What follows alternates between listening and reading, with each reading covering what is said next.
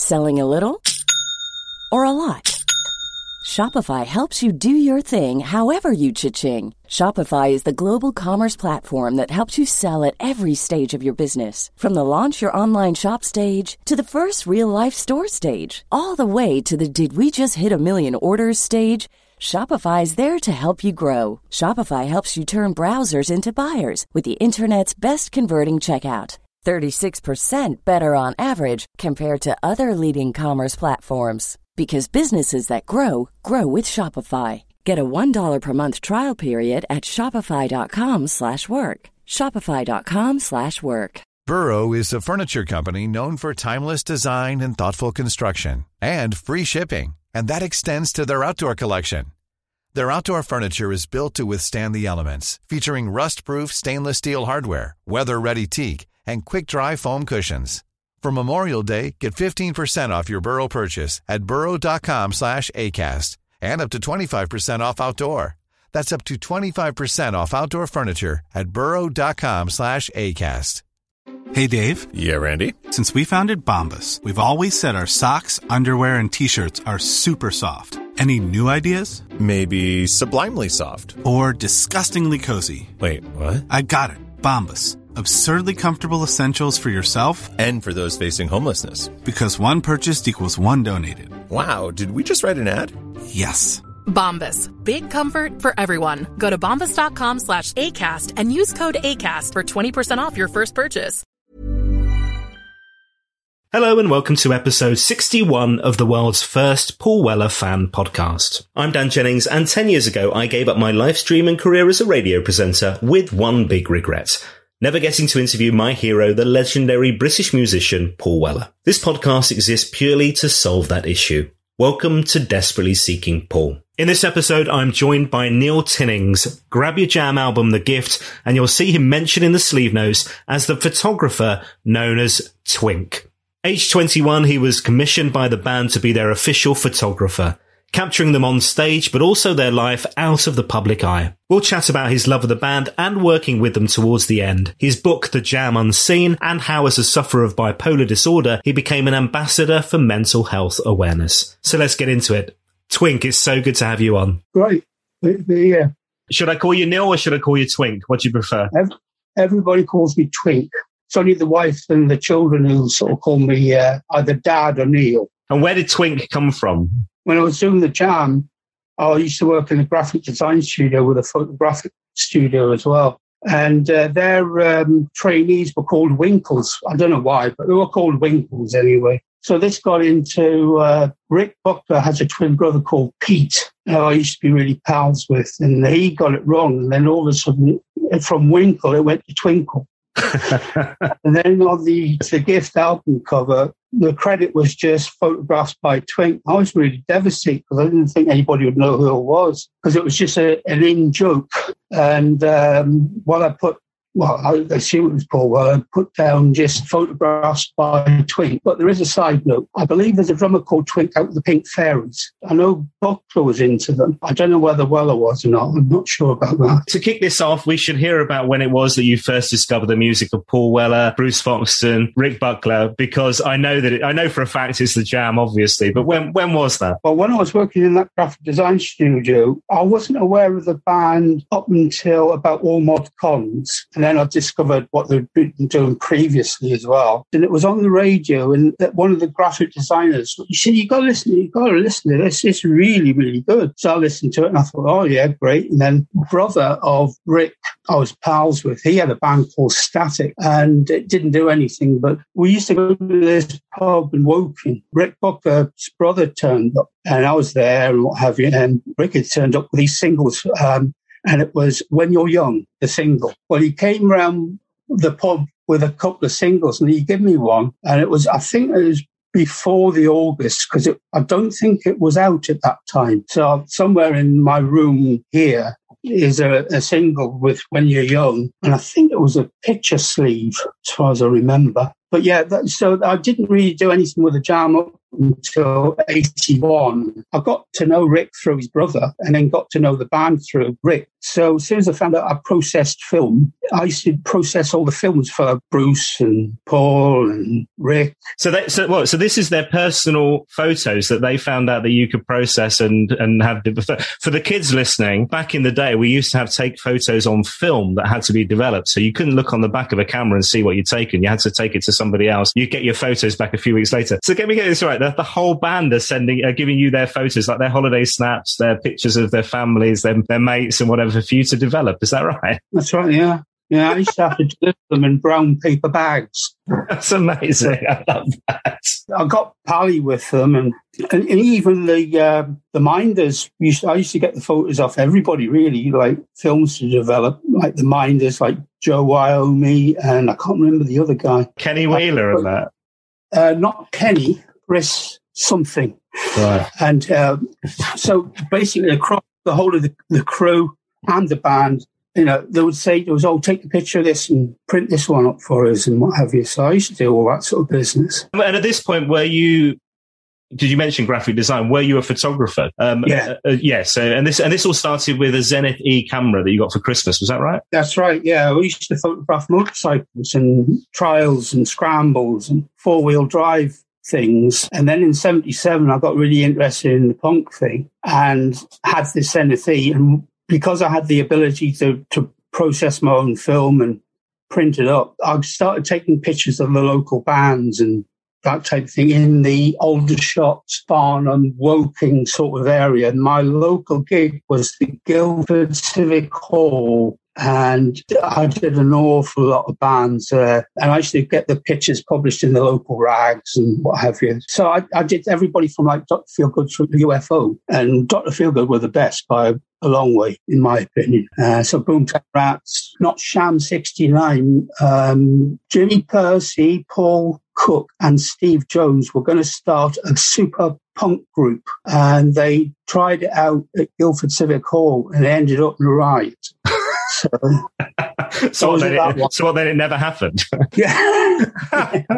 Brilliant. And what was it about the camera that excited you? What was it about being able to shoot bands and that time? Because obviously music-wise, that's a really exciting period, 77 and onwards. And the explosion of punk and all those bands and the kind of energy and that excitement from that period. I think because I was a reasonable photographer, I used to get access, and cameras used to be able to give you access in those days. In those days, the securities was still there, but I could normally talk my way into any gig and not have to pay and take photographs. And so I did even though I haven't got the negs, I can't find them. I did the Police's first tour when they started to get big. I remember that one. There's just a plethora of bands at the time, you know, like Eddie and the Hot Rods. You know, there was those sort of bands going about. And then obviously the Jam, but that was a lot later on. You were really young at this point as well, weren't you? So what were you, like 17, 18 or something? I was 16 in 77.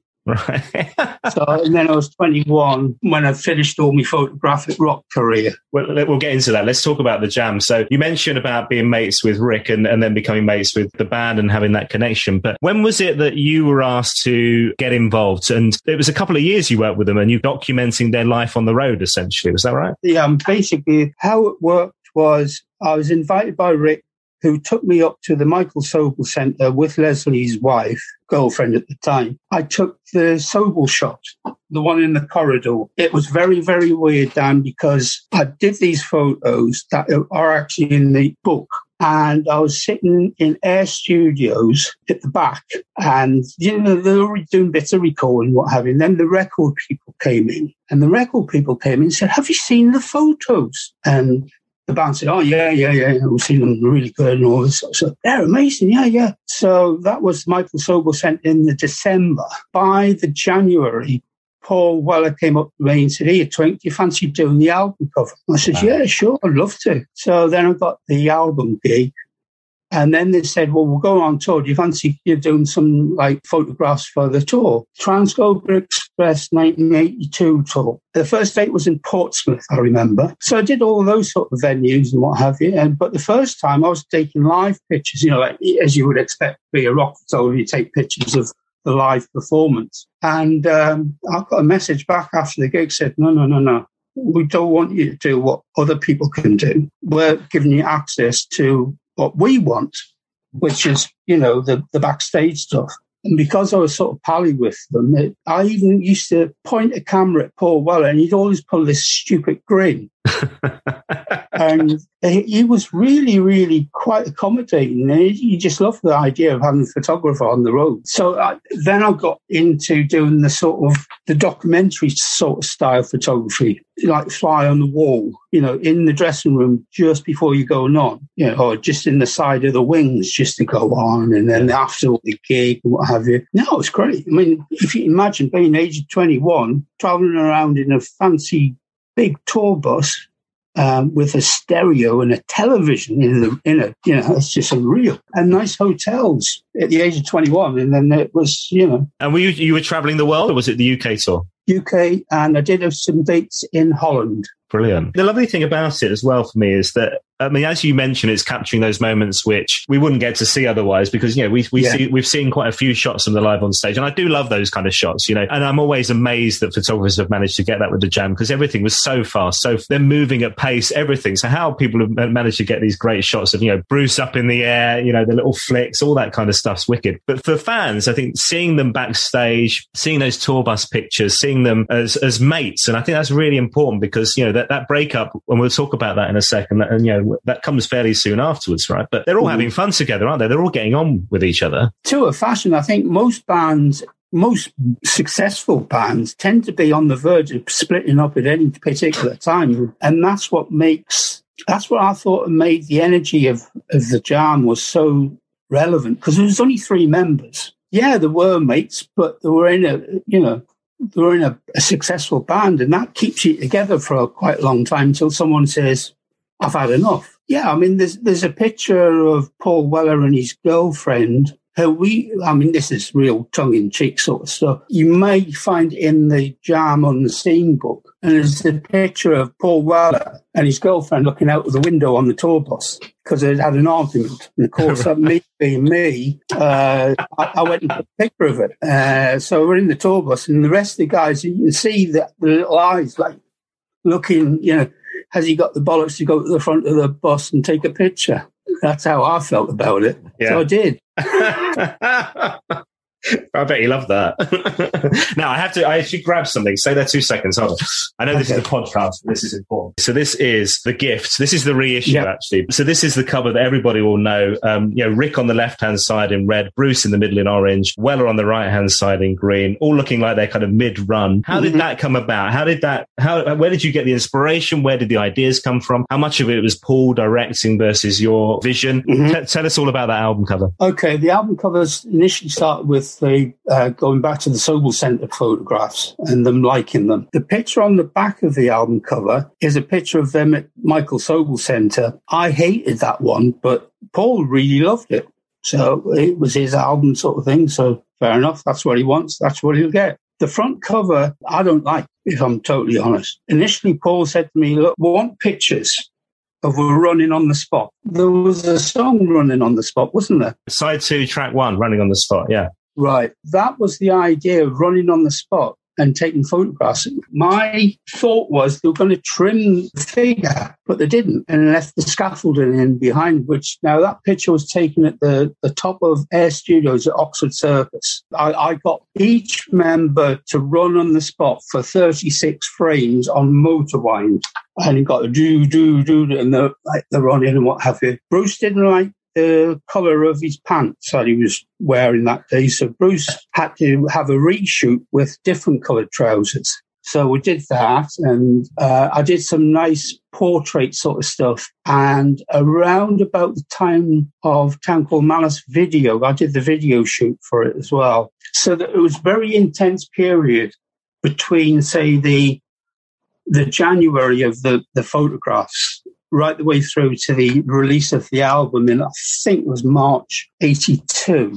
And I can't tell you that I was walking down Aldershot High Street and they had a Woolworths. People today won't know who Woolworths are, but they used to be a huge outlet for music and what have you. And they had all the Jam merchandise in the window. And I can't tell you how proud I was walking down the street having a look at that. It was a really nice time. I bet. Yeah, seeing your work out in the world would be lovely. I didn't know about the town called Malice. I did the video stills. One of the guys who was a front of house sound guy called Mike Brady, I know he wanted to get into video. And I believe he had a lot to do with making the video and putting the setup, which was actually still in their studio. So they were getting charged quite a lot of money for videoing in a recording studio. But yeah, I mean, they did 2 tracks.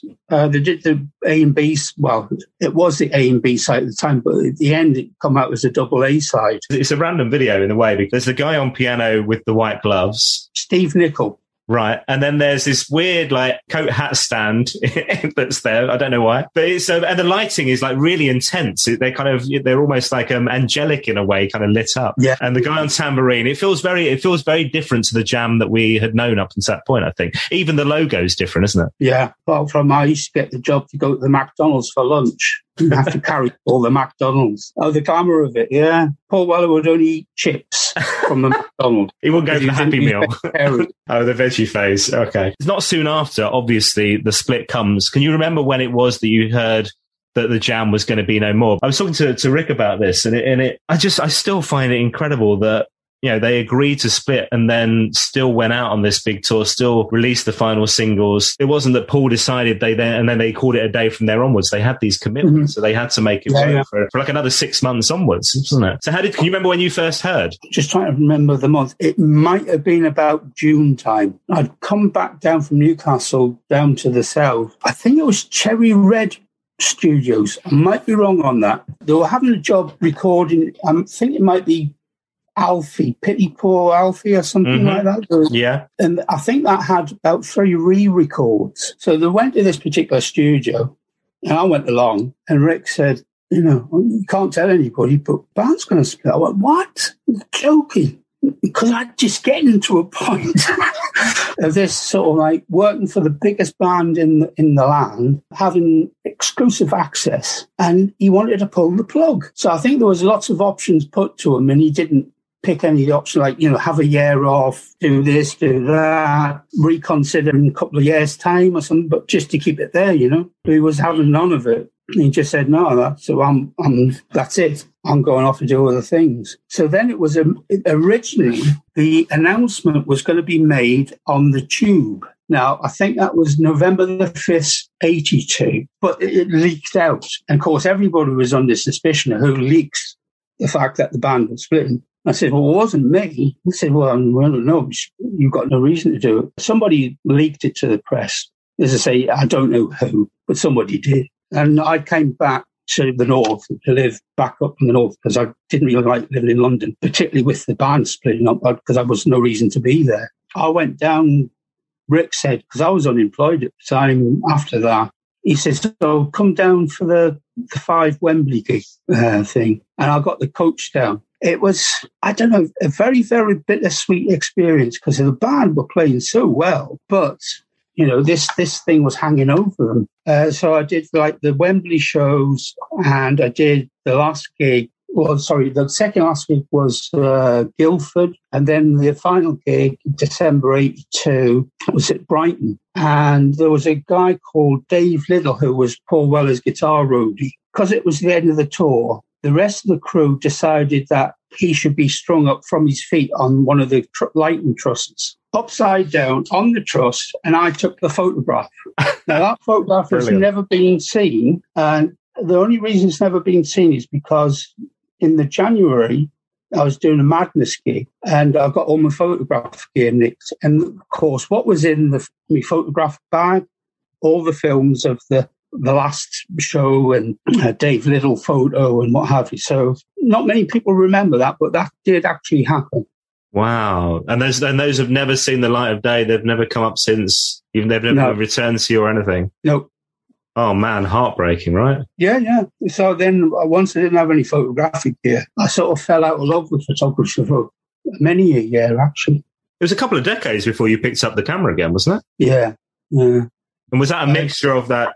I mean, the kit being nicked, was that a mixture of feeling of that loss from the Jam splitting as well? Yeah, I think there was a lot of emotional distress by the breakup. I mean, I wasn't there, but I had heard that when it leaked out that the band were going to split, apparently there was lots of people who went to Ann Weller's house, which was Paul Weller's mother's house, trying to persuade Ann Weller to persuade Paul to reconsider. But I guess in hindsight, we're only interested in the Jam because they did split and because they cemented themselves in history. You know, if it had been like the Stranglers who went on and on and on, I don't think they had, even though the Stranglers were my preferred band, I don't think they have the level of loyalty and keeping the faith with the Jam, even though it's no longer there. Yeah, I heard Noel Gallagher talking about this with Oasis recently, because obviously he's got his greatest hits has been out in recent months, and he was saying about, you know, towards the tail end of Oasis, you know, people liked the live shows and were going to the live gigs, but they wanted to hear the classics, they wanted to hear the hits. The last few albums, people were really pretty lukewarm about. But actually, since then, since he left Oasis, and you can see now that all anybody talks about is this legendary band Oasis, and you can see probably in 20 years' time it'll be similar to the Jam, right? That moment in time. You're absolutely right. You think 5 years, the Jam, 77, 82, done. That's not an awful lot of songs, but man, that stacks up, doesn't it? It does. When you look at the clarity and the song writing of those songs,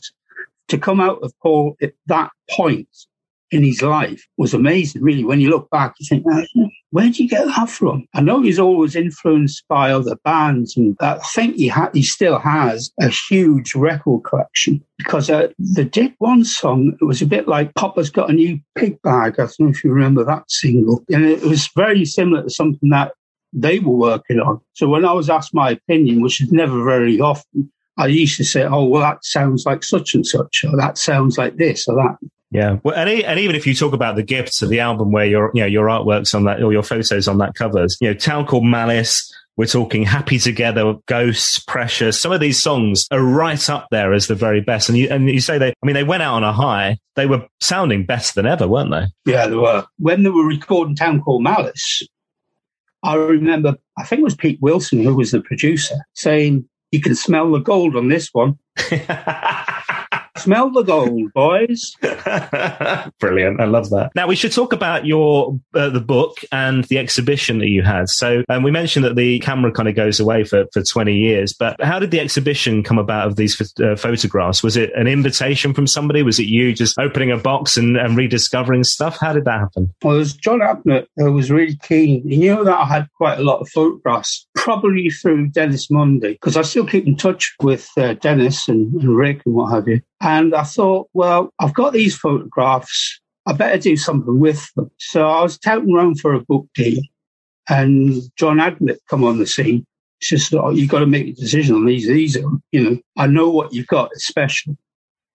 And he approached one of his suppliers called Cyan, who were based, and the only reason I signed with them is because they were in Waldorf Street. So, A-bomb. Yeah, absolutely. And I signed up with them, and they only did a 2000 run, and apparently you can't get them now.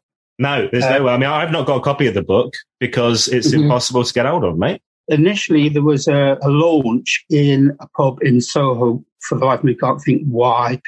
But I do have, there's a picture with lots of them with the Jam on scene, holding the Jam on scene book. The last time I looked on Amazon, apparently somebody's got one for sale, but I think he wants $1,000 for it. That doesn't go to you though, does it, annoyingly? No. To be honest, I've only got the kids' supply books left for myself. So, but what I do have is, the book you could get a limited edition, a blue and black candy striped book cover, and it's individually numbered, and it comes with a picture I took from the live shots that I did of Portsmouth, and you can see it within them. They're absolutely going for this. It's just about, as a music photographer, you've got to understand about music and where the accents are. And it's just on an accent where Rick will hit his snare drum and a crash cymbal, and Bruce will be, his leg will be in the air, and Paul would be, looking really aggressive and what have you. And it's got a lot of energy in that picture. But incidentally, I didn't get the photograph when Paul ran out from the Michael Sobel Centre side stage and fell over on his arse. He had a habit of that. I think, didn't he fell over in the Style Council and broke his arm? I heard the other week. Is he? Yeah. Calm down, Paul, calm down. Well, I always used to take the piss out of me because he'd say, "Here, Twink, see if you can go and sell these outside," and it would be his dirty underpants from the gig. And now there's a couple of other things I want to touch on. One of which, if you don't mind me talking about, is your film Last Chance Saloon, which is just brilliant. I mean, I only dug into it because of research for this. So this was in 2011. So 10 years ago, you approached the Wellcome Trust and the idea was you wanted to understand mental health illnesses, having gone through that stuff yourself. And you were going to be interviewing these neuroscience experts in their favorite locations whilst taking photographs of them, which was just a lovely idea, but it all kind of links in with your band as well. So tell me about your band and tell me about the film. In 1995, I had a big mental health breakdown and I've never worked since. So it took me a good few years to get sort of relatively stable because I had a habit of sort of like trying to top myself. Became patron of MDF, the bipolar organisation, because I'm bipolar. And I was asked to take over as a patron because Spike Milligan had died. Spike Milligan was bipolar as well. So I took that on and I said, well, look, I'll do your media for you. I did EastEnders for 2 years, advising on storylines and scripts. I was big in mental health, should I say. I was somebody that could phone up somebody and say, right, okay, can we do this? Can we do that? So I had lots of media contacts. I did a film for the BBC called Surviving Suicide, which was a sports relief documentary, and it won an award at BAFTA, actually. I've got a photograph of me up on stage with the technical crew getting the award. So I used to do quite a lot of that sort of stuff. And then after that, I phoned up Barry Gibb, not the Barry Gibb, but a different Barry Gibb, and a Wellcome Trust, and said, look, we should do something more. Thought about it and said, yeah, it'd be really good to have sort of like a fly in the wall type documentary of, somebody in mental health distress. So you will see me on the morning after a really heavy duty night of suicidal ideation is what it's called. So then Professor Nick Craddock, because I used to be really good buddies with him, and he was the treasurer of the Royal College of Psychiatrists and all this sort of business. And Wellcome Trust said, yeah, we'd love to. Do you want $5,000? We'll give you $5,000 to do the gig. Oh, great. Well, then it's sort of like I got some money to put the band together, and we did. And we filmed each other for 9 months. The gig was on 28th of March, 2012. Then they went into post-production. It got released, I think, in 2014. And to be honest with you, Dan, it's done nothing. I just don't get it. But I guess it's boring to people. It's interesting because I find the subject and topic of mental health really fascinating, because I've had a couple of guests on who it was a topic I should have dug into more with them, right? And I think there's still an element where we tiptoe around it a little bit. And I was going to ask you, when you took over from Spike Milligan, that was almost 20 years ago, wasn't it? So it was 2002. Yeah. I think back then, particularly, there was probably a real stigma around mental health issues. It seems like something we're talking more about now, and you see like the ITV campaign with Ant and Dec talking about mental health and the importance of having conversations and stuff. But do you still feel there is a stigma around it, or do you feel that it's we're coming through and things are changing? No, right up until probably the last general election, I would say, yeah, it was very, very stigmatized. It is stigmatized now for people who don't have the issue. But when you start saying, well, hang on a minute, I've got these issues, and then you start to find out that other people have these issues. And when you learn the statistic of 25% of the population will suffer some form of mental ill health in their lifetime, it means that's an awful lot of people. That's 12.5 million or so in the UK. That's what I used to do, destigmatization of mental health through EastEnders, through the films. But yeah, I think mental health now, it's really quite fashionable to be bipolar, or fashionable to have this, or fashionable to have that. But certainly, as far back as my memory goes, I would say it started to turn around about 2014. nowadays you get mental health stories on the front of the BBC website. So, yes, it is getting better, but there's an awful long way to go. And the numbers aren't changing, are they? I think, even just, you talk about like male suicide rates particularly, is frightening, isn't it? It's So I think the film's a really incredible piece of work. There's one line in there that I wanted to touch on, which was you talk about music, and every time you talk about music, your eyes light up. Whether it's with your bandmates creating the songs for the album, it's the Tin Stones, isn't it? Your band. That's right. Yeah. There's this gig at the end which all culminates in as well. But the album Last Chance Saloon. But there's this line where you talk about music soothing your soul, and then you follow it up with you have to find your soul in the first place, which got me. But clearly, music is a big deal to you, and it is something that a couple of my guests have talked on. And actually, when I read the latest Mojo issue with Paul, he was talking about mental health and how music, really has helped him in that world, in that space as well. Yeah, definitely. You've got to talk about mental health issues because it's fundamental to life. If you're having these issues because you can think. If you couldn't think, you wouldn't have these issues. So unfortunately, it goes with the territory. And there certainly seems to be more creative people who suffer than the rest. If you look, any creative industry normally is run on people with slight to severe mental health problems. Because, with mental health, you try to think, or you think outside the box. Sometimes people don't like thinking out of the box because they're set on this is what I do. It's all compartmentalized in your head. I think you've just got to start talking about it. That's all I've ever done is talk about it and say, well, look, I've had these issues. I think it's interesting from a creative point of view, like you say, though, because I think sometimes, and Paul, you dig into some of the lyrics, and I'm thinking around Heliocentric, there's a track on there that springs to mind immediately, Frightened. Somebody can only write that if they've been in some kind of, depths of despair at some point. And you see that in so many music songwriters. Chris Difford and I talked about this a little, that you have to have the extremes. That's part of that creative process. Absolutely.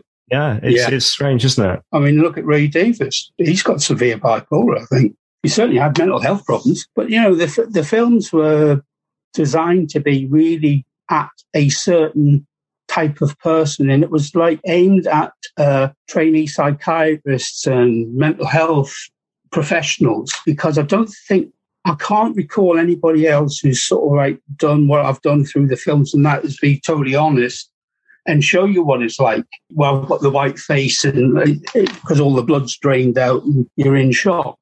I could only do a little bit. Yeah, and I don't know if you've seen the recent Matt Dayton documentary. Matt was on the show because he worked with Paul around Heavy Soul period. And there was part of that where he was talking about, he disappeared off the face of the earth because of, mental health reasons for a good kind of 15 years. And there was a bit in the documentary where he was flying out to Spain to work with Dr. Robert, and the day of or the morning before the flight, again, had what he called another episode, I think is how he phrased it. It throws you a real curve.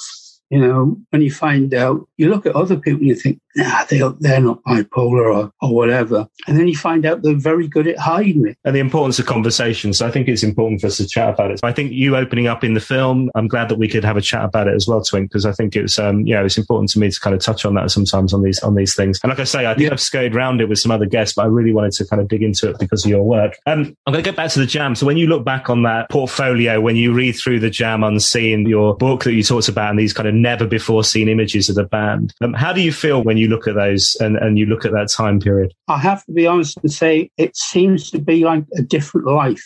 It's something I've experienced, but it's not an everyday occurrence, so therefore I feel a sense of achievement through the book. There's no words in the book apart from the last page, and it just says, and Paul left the band. And there's a picture of Rick and Bruce sitting on Saddleworth Moor, looking in opposite direction. And it just says, and Paul left the band. And that was the end of the book, because they're all pictures. There's very little writing in it. I think it also shows how we've moved on. If you look at the televisions in the hotels or in the tour bus and things like that, the televisions look like that in those days. They don't look like that nowadays. They were massive, weren't they? So it gives you a sense of history. And it's interesting that if you look at pop stars of the 1980s, and you look at the fans, the pop stars or the Paul Wellers of this world, the style icons, always looking as if it's right. It's the right image for them at that particular time. And when you look back, you think to yourself, wow, weren't their audience really straight compared to what the fashions were at the time? And the average fan would be a Parker and sort of like a Jam ticket thrust, ready to go and see the band. You look at the Sobel picture, you don't see what I could hear. I could hear 5,000 people go, "We want the Jam. We want the Jam." And they're just sitting having a fag. What number we're going to do next, boys? Because they're in between encores, you see. Brilliant. Yeah. Oh, wow. And you're backstage at that point, are you? Yeah. Wow, that's so cool, man. Like you say, but it feels like another world ago, right? Yeah, it does. I've had a reasonable career in photography, but I've had a better career in mental health as far as publicity is concerned. But just going back to the band thing is, again, something that is in the documentaries, which is, it's sort of therapy for me. So, that's why I do it. I've got a lovely little studio here. I play the banjo and got a little band going and just nice. Hey, Twink, this has been so lovely. I've loved every second of this, man. Thank you so much for joining me and opening up and talking about all this stuff. I have two final questions for you. The first question is, you're allowed one Paul Weller song for the rest of your life. It can be the Jam, the Style Council, or solo. Which one are you going to go with? Scrape Away. Oh, I didn't know that. That's a curveball. I didn't know you were going to go with that one. Why that one? That's a great song. It's my favourite Jam song, and none of the tribute acts can play it because of the timing. So, I've checked that out with Rick. I said to Rick, I said, look, because it's the closest thing to what I'm into, which is sort of like more reggae or sort of ska. There's this little ska influence in there, and it's like this constant drum. But yeah, apparently a lot of the tribute bands can't play it because of the time signature. So that's brilliant. I love that. They'll all be like, "What? We're going to prove him wrong." Yeah. Go on. Final question for you. So the purpose of this podcast is not only to talk to lovely people like yourself, but it's to get the interview with Paul Weller that I never managed in my radio career. What should I talk to him about? If it ever happens, is there anything you think I should talk to Paul about? Anything you think I should ask him? Good question. I can't think of anything cracking. The only thing I would say is, could you talk more in depth of why you wanted to split the band? I think I know the answer would be, if the truthful answer would be probably something to do with pressure. Because when you're at that height and you're responsible for all your own creative work is responsible for a crew of 30 people, and you've got to feed this crew of people with money. It gets into being a business. It says it's writing, it's recording, it's touring, it's writing, it's recording, and it gets on this roller coaster thing. So that's why I think he probably wanted out of that. The pressure would be absolutely incredible. Oh, I know what I've got a good question for you. In the book, the guy who was the manager of Pink Floyd, he claims that you blew out America because you wouldn't turn up for the interviews. Is this Brian Morrison? That's the one. Yeah, he's got a book that I've not read yet, but it's the memoir of the man behind Pink Floyd, T-Rex, George Michael, and The Jam, it says. Yes, he was their music publisher, and it was called & Son. He had to do a press conference. He wouldn't do the press conference. So he fucked everybody off by not doing it. And that's why I think Brian Morrison says that's why they blew America. Oh, interesting. Oh, that's a great question. Yeah, his tale was kind of really... He owned like a polo club and had like a really tragic polo accident, didn't he? Yeah. And left behind this unpublished memoir, which is the book you're talking about. Right, okay. Yeah, no, yeah. I've dug into that. That's interesting. What a great question. Wow. Nice one, yes. Now the story is almost like the America wasn't of interest to the Jam. They didn't really give a shit. They came back home for Top of the Pops when Going Underground went to number one and stuff. It's weird that was never, I don't know why that was never a thing that actually they wanted to crack. John Weller wanted to do Madison Square Gardens. That was his ambition. But I totally support what you just said. They weren't interested in America. That's a great one. Hey, Twig, thank you so much for your time. I've enjoyed every second of this. I will put links to the film in the show notes as well. If we manage to find a link to the book that's under £1,000, I'll share that as well. All the very best for the future, my friend. Thanks so much. Okay. And do you want me to play out with, can't sing it, but I can play it on banjo, Butterfly Collector? Oh, why not? Go on. Yeah, that would be lovely.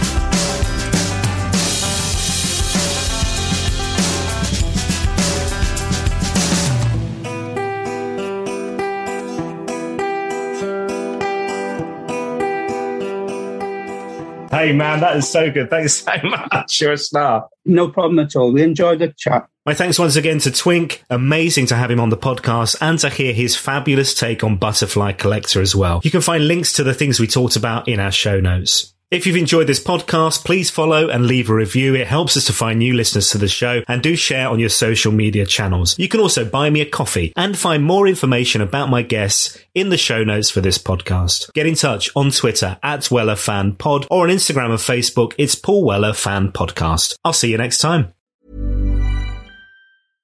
Imagine the softest sheets you've ever felt. Now imagine them getting even softer over time. That's what you'll feel with Boll & Branch's organic cotton sheets. In a recent customer survey, 96% replied that Boll & Branch sheets get softer with every wash. Start getting your best night's sleep in these sheets that get softer and softer for years to come. Try their sheets with a 30-night guarantee. Plus, get 15% off your first order at bollandbranch.com. Code BUTTERY. Exclusions apply. See site for details. Hi, I'm Daniel, founder of Pretty Litter. Cats and cat owners deserve better than any old-fashioned litter. That's why I teamed up with scientists and veterinarians to create Pretty Litter. Its innovative crystal formula has superior odor control and weighs up to 80% less than clay litter. Pretty Litter even monitors health by changing colors to help detect early signs of potential illness. It's the world's smartest kitty litter. Go to prettylitter.com and use code ACAST for 20% off your first order and a free cat toy. Terms and conditions apply. See site for details. When you make decisions for your company, you look for the no-brainers. And if you have a lot of mailing to do, Stamps.com is the ultimate no-brainer. It streamlines your processes to make your business more efficient, which makes you less busy. Mail checks, invoices, legal documents, and everything you need to keep your business running with Stamps.com. Seamlessly connect with every major marketplace and shopping cart. Schedule package pickups and see your cheapest and fastest shipping options from different carriers, with rates up to 89% off USPS and UPS rates. And with the Stamps.com mobile app, you can take care of mailing and shipping wherever you are. Make the same no-brainer decision as over 1 million other businesses with Stamps.com. Sign up with code PROGRAM for a 4-week trial, plus free postage and a free digital scale. No long-term commitments or contracts. That's Stamps.com. Code PROGRAM.